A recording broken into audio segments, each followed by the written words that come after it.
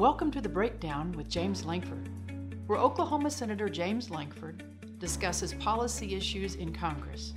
Thank you for listening today. This is The Breakdown.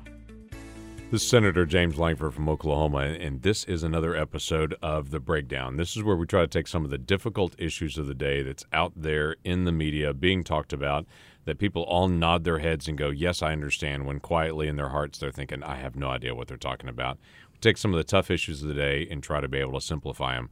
Last July, I did a podcast on trade, and during that, we kind of set this up, and it was kind of the big issue at that time, and it's amazing now, months and months later, it is still the big issue to talk about trade. So we're going to spend just a couple of minutes talking about international trade policy, why this matters, and what some of these numbers like 232 and 301s and exclusion processes and all this kind of stuff actually means. I'm joined today with Adam Ferris, who is a long-term member of our staff here, who works on foreign policy, works on trade. He and I have traveled to multiple places around the world together, and he does a ton of research. Is a War College graduate and is a intense researcher on all things foreign policy. So glad you're joining us. Adam's going to do this whole thing in another language and just translate it. You okay with that, Adam? I wish I could do that, but glad to be here. I wish as many countries that we've been in together, each of us knew every language in every different country on the issues. When we talk about trade issues, though, we talk about something that's actually Oklahoma-driven on it. And I think a lot of Oklahomans don't realize just how much trade there really is going out of Oklahoma.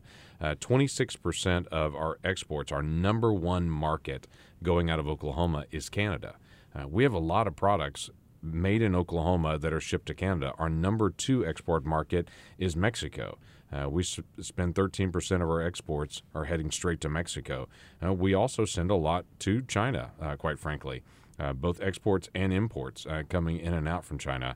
So we're both a customer of theirs and they're a customer of ours.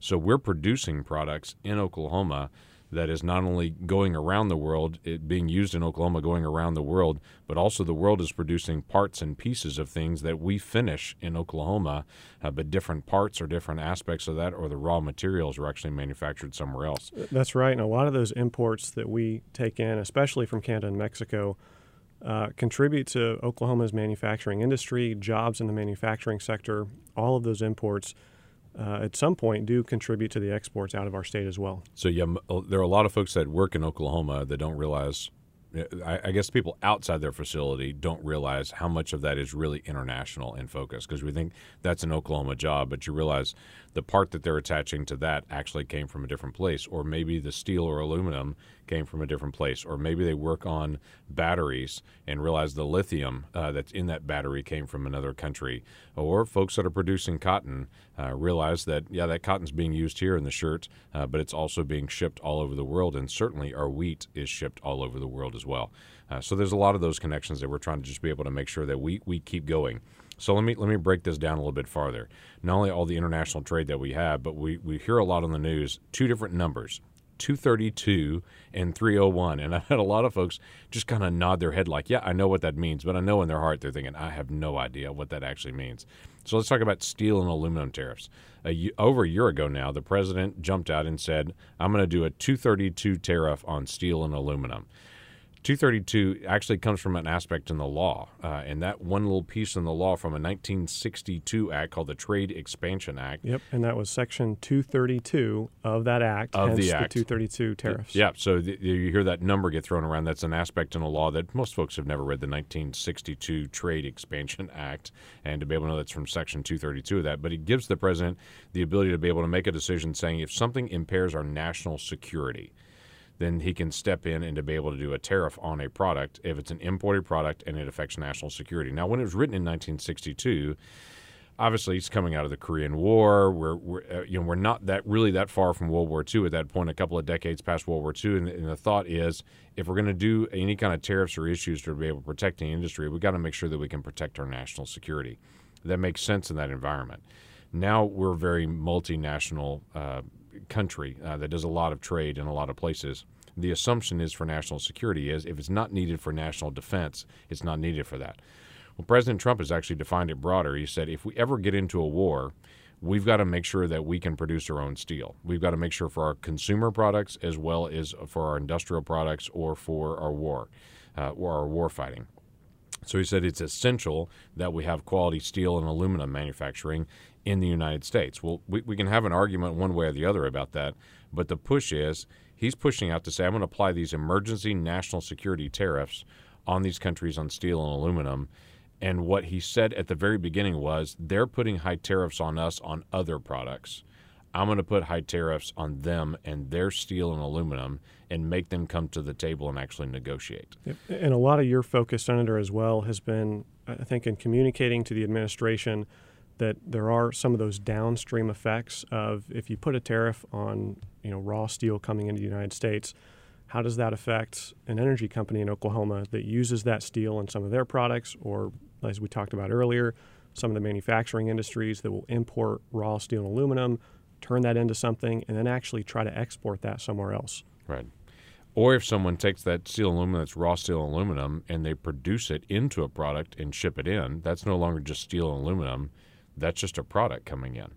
So the big challenge is if American companies are buying raw steel and making let's say a washing machine with that steel, and they're making that in the United States, we're paying the tariff on the steel coming in, and it makes our products more expensive. If somebody else took that same steel, they made it into a washing machine and then shipped the washing machine in, it's actually cheaper to produce it overseas. That's one of the challenges that you get with a steel and aluminum tariff is you suddenly make it cheaper to manufacture somewhere else and send the product in rather than send the raw materials in. There are some problems, and there are some countries that have cheated on steel and aluminum for a long time, China being a big one. And we've had a push on China and their steel for a very long time. Turkey has been a problem on steel for a very long time. There's several others that we've had a push and say, hey, you have unfair trade on this. But it has created a problem. The steel and aluminum tariffs also is what the president used, this 232, to try to get Mexico and Canada to renegotiate the NAFTA deal. The NAFTA was negotiated and signed by Congress and President Clinton in the 1990s. Obviously, things like e-commerce weren't there. There were some agricultural issues that weren't there. So there are several problems that need to be renegotiated. But the leverage the president used was he was saying for steel and aluminum from Mexico and Canada, he's going to put big tariffs on them, make them come to the table and negotiate. Well, now they've negotiated. Now there's a new deal called the United States-Mexico-Canada Trade Agreement, USMCA, that replaces NAFTA. Well, that trade agreement, they used the 232 steel and aluminum tariffs to get everyone to negotiate. Now the president said, I'm not sure I'm going to take those tariffs off. I may leave them on. Well, of course, Canada and Mexico are now saying, there's no way I signed the final agreement until you take the steel and aluminum tariffs off. That's what you used to get us to the table. You've got to drop them before we actually sign the agreement. And so there's a lot of back and forth right now. And in fact, the administration is now saying, well, maybe we'll shift to quotas. Maybe we'll say not a bigger tariff, but we'll limit the amount of steel and aluminum because they want to protect the steel manufacturers here in the United States. And so they're saying quotas. And I've had some people say, what's the big deal in quotas? Sure, we'll just limit Canada and Mexico from how much steel they can send in, and we'll protect our own company. The problem is, if you're buying steel from Canada and Mexico, if there's not enough capacity, which there's not in the United States, there's not enough steel capacity here to be able to provide all of it. If you provide a quota, that means there's a limited amount that can be purchased from Canada and Mexico, which means you don't know when that's going to run out in a year. And if you're a manufacturer, you've got to buy all of your steel like January, February, and just stick it in the yard and store it because you don't know if you're going to hit the quota at the end of the year. And automobile manufacturers in the U.S. has been a hot debate and topic among in the USMCA discussion as well. A lot of people don't realize that most of the big auto manufacturers in the U.S., GMC, Ford, those folks, they import products, steel and aluminum specifically, from Canada, a military ally, by the way. And so when we increase the cost on those, we're actually increasing the cost it takes to make a car in the United States, which could have an effect on sales if the cost increases over time. So all these different downstream effects, we're trying to communicate in a reasonable way. Yep, I guarantee as well, if we have a quota, 100% guarantee this. There's going to be a Wall Street firm that's going to see that quota, and they're going to say there's a limited amount of product coming in, and so they're going to have some investor to be able to buy up as much steel as they can from Canada and Mexico, and they'll just stick it in the yard. I mean, they don't have to put it anywhere. This Wall Street firm will just buy it, put it in a yard somewhere, and store it, and say, we have the limited amount of steel. And so now if you want it, you've got to now buy it from us. And it'll become this whole way to be able to drive the price up, and it'll be profitable for the Wall Street firm. But for everybody else that does manufacturing, now they're having to fight with this Wall Street firm to go get the steel that they actually used to get from a Canadian firm that now they can't get, and American firms can't create enough. Yeah. So when you hear people talk about quotas and quotas will solve it, that's the problem. Once you limit the amount that can actually come in, then you've got a constant challenge. Now, there are issues, and there are things that we do need to watch for. China is going to try to dump steel. Japan's going to try to dump cheap steel into Canada, have them remake it, and then try to send it into us. But we can monitor that and be able to track that without having to try to do a quota system on it. Or we can track basically where it was melted.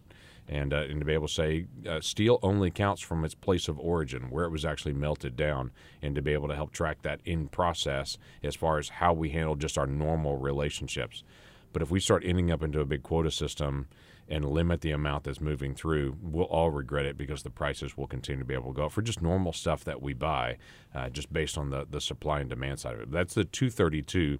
Most of that conversation's about Mexico and Canada and some with Europe, and you'll hear some of it on the cars and stuff like that. There's another number that's thrown out there, though, that's really China-related, and that is 301. So, Adam, what's a 301? Yeah, so these are tariffs that were established under Section 301, so kind of like Section 232 of the previous act. But Section 301 of the Trade Act of 1974 allows the president to impose tariffs on a foreign country under two situations. First one is if a foreign country violates a trade agreement. Second one is if a foreign act of that country unduly burdens or restricts U.S. commerce. Right, and that's the one they were going after, because we don't have a trade agreement with China in the sense. We're both partners in the World Trade Organization, but we don't have an ongoing trade agreement. Everything's kind of it ebbs and flows, and you negotiate each product. There's not a larger trade deal like we have with Canada or Mexico or Central America or South Korea. We have trade agreements with those folks. China, it's just unfair trade issues, and there's lots of them with China. Right. Talk us through some of the issues with China. When the administration released what is called its 301 report, which was last year before it instituted tariffs, it listed a number of problems with the Chinese market that I think everyone agrees with. Republicans, Democrats, the executive branch, Congress. Especially suppliers here in the United States. So a lot of suppliers here. But China's got a long history of forcing and coercing joint venture requirements, stealing our IP. Okay, what's IP? That's intellectual property. Intellectual property. So if you invent it, you have what's called intellectual property. I own that. I have the patent on it. The Chinese, if you're going to produce a product there, they just steal it. They just take your intellectual property. It's a value that the United States greatly protects, and it intended to incentivize innovation and creation in the marketplace. And China just doesn't value that as a country. And so Trump has rightly engaged to lean in on this situation and say, how do we get China to change? And the way that he's doing it is he's using tariffs again. And it's kind of funny on this. It's there's the old joke that if you have a hammer in your hand, everything is a nail, everything. And he has tariffs in his hand, and so he is pushing out on trade issues saying, I have tariffs. I have the ability to be able to put these national security tariffs, these 232s, or 301 tariffs. If you're doing unfair trade practices, I'm going to put tariffs on you. Now, quite frankly, China has put tariffs on some of our products going into China for a long time. We haven't done that back, and the president said, hey, this is unfair. So why don't you feel what we feel for a while and have some of these tariffs? If the goal of the tariffs are to get China to the negotiating table, to get a trade agreement, to make sure that we can have fair trade, that's a great option. But if the goal of tariffs is just to have tariffs, that creates a trade war long term. And so there's this really fine line that the president's negotiating right now to try to figure out how to get everybody to the table to get things resolved without actually tripping us into a trade war long term. The 301 tariffs is a group of products. So the president first took two different sets, what they call lists, these lists of products, and said if the product is made in China and it's coming into the United States, if it's on this list, then it's going to have a tariff on it. And then he took a second list and said that's going to have it. And then he threatened a bigger list, a 200 billion list of products that are manufactured in China and that are shipped into the United States. And said initially I'm going to do a 10% tariff, which he did on all 200 billion of that, what's called List 3 products. And then said later I'm going to go to 25% if we don't solve this. Well, and that was back in December of last year. Right. We had that 3-month delay on that, so we had January to March to hopefully reach a deal with China. That didn't happen, and so here we are in May. Just had an announcement last week that tariffs will finally go up to 25% on that $200 billion worth of goods. So the way that this works on it is that he announces the list, and then you hopefully have an opportunity for people to say, hey, wait a minute, that product is only manufactured in China. I would purchase it from somewhere else, but it's only made in this one spot. And so that's the only spot you can get it from. And so then you can apply for what's called an exclusion. You go through the process of actually applying with the United States Trade Representative's office. They go through all of it. They allow other companies to say, no, that's not true. It can be done somewhere else, and here's what it is. And other companies can argue about it. But at the end of it, if they look at it and go, yeah, that's right, that's the only spot, then they're excluded. Then basically they don't have the tariff on them at all. The first two lists, now the United States Trade Representative is not used to doing this and has a very small staff. The first two lists was thousands of products. It took 10 months for the United States Trade Representative to be able to make a decision on the first two lists on that. Yep, and they're still in the process of making those decisions. Some of them they still haven't made a decision on. And now it's only good for a year, and so now it's time to renew it, and the United States Trade Representative is saying, well, I'm not sure we're going to renew it. Basically, this is so hard, I'm not sure we're even going to redo this. We're pushing them to say, you've got to allow an exclusion process. That's only fair for companies. If there's only one place you can get it, you've got to be fair on it. You can't just put a big tariff on it because that hurts consumers at the end of the day. We all pay higher prices because of that, and so we've got to have some exclusions. On the third list, I've been back and forth with the trade representative and with the president saying this new big list, that's $200 billion worth of products that Americans will pay, and quite frankly, American companies pay the tariff on it. Because in companies like we have in Oklahoma, it's a company that does the engineering, the design, the sales. Everything is done here in the United States, and then they'll just manufacture it in China, and then China is shipping it to us. So those companies actually pay the tariff, not the Chinese. Right. It's U.S. importers every time that pay that tariff. So, you can break it down into sometimes a Chinese exporter will eat the cost. Typically, though, at least when tariffs are announced suddenly, there is no time to react. And so a U.S. importer has to eat that cost or pass that on to the consumer. And eventually it does get passed on to the consumer with just a higher price. That's why tariffs are not a good idea long term. If you're just trying to negotiate it and to be able to get it around the table and get it resolved quickly, it may be an effective negotiation tool. But you don't want to keep tariffs on long term. Because long term, we'll all just have to pay more, or we'll have fewer access to fewer products at the end of the day. Now, companies are already looking, and I've talked to several different companies that do manufacturing in China and saying, we're just going to try to move manufacturing to Vietnam, or we're going to try to move to other places in Asia. But they're looking to get out of China at this point, and that's been interesting, but it's going to take years to do that. You can't just grab a factory and move it. So that's several years in the process.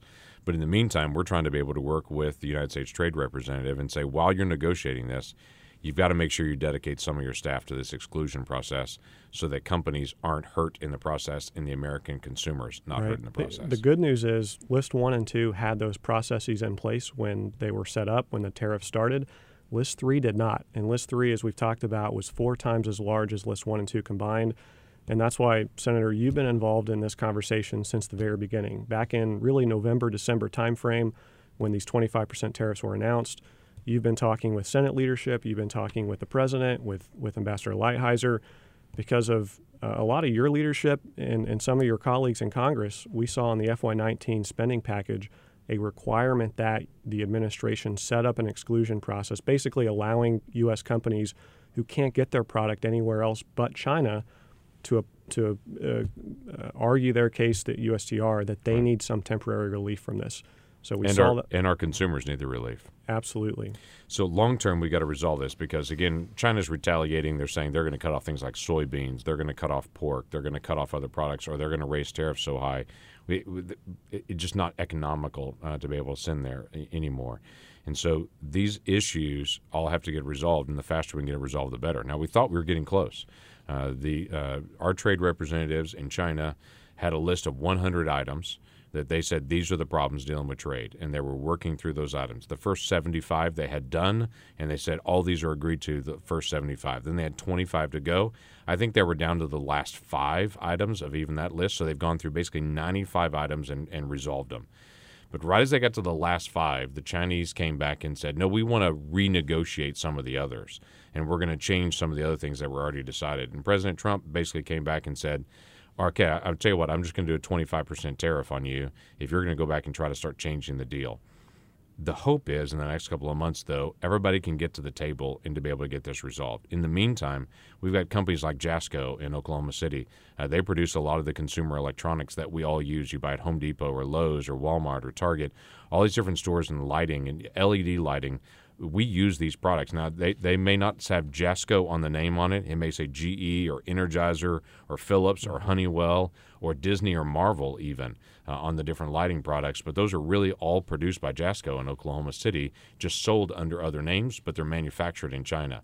They've got now a 25% tariff. That means all that lighting is going to start going up in cost, not because GE and Honeywell or Jasco wants to see the price go up.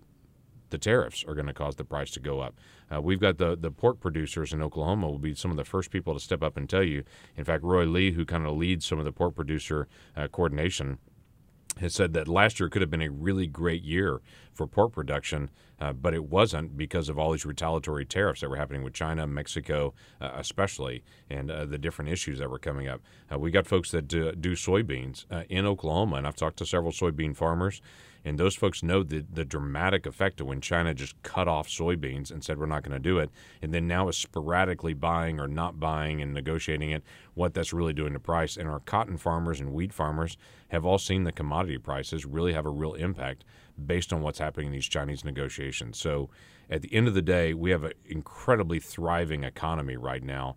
What's happened in the tax policy changes, what's happening in the regulatory changes, what's happening in our economy has really caused the economy to accelerate. The one uncertain piece out there is this trade negotiation. And if the trade deal can get solved with Canada and Mexico, that's gonna mean signing the final deal. And these 232 tariffs have got to get resolved. The House of Representatives has to vote on it first. And I've got some folks that say, well, Nancy Pelosi's House may or may not take that up. But if we're going to get that trade deal done, she has to agree to it first. Then it comes to the Senate. Then it can be signed by the president. And with the Chinese tariffs, it's getting this list of 100 actually agreed to, and so we can move on. All these moving parts are out there, but they're all extremely important to Oklahoma and to be able to actually get our economy continue to grow, continue to have additional jobs. And quite frankly, as consumers, we don't pay more for our commodities. We don't pay more for the products that we buy. So this, though it seems like sometimes trade is a distant issue, it's not. It affects our everyday life and is extremely important to us. Folks may be interested to know that Senator Coons, who's a Democratic senator from Delaware, he and I are working together on a bill dealing with these 301 tariffs and how do we get the exemption process and trying to be able to work this through, because I think trade issues shouldn't be a partisan issue.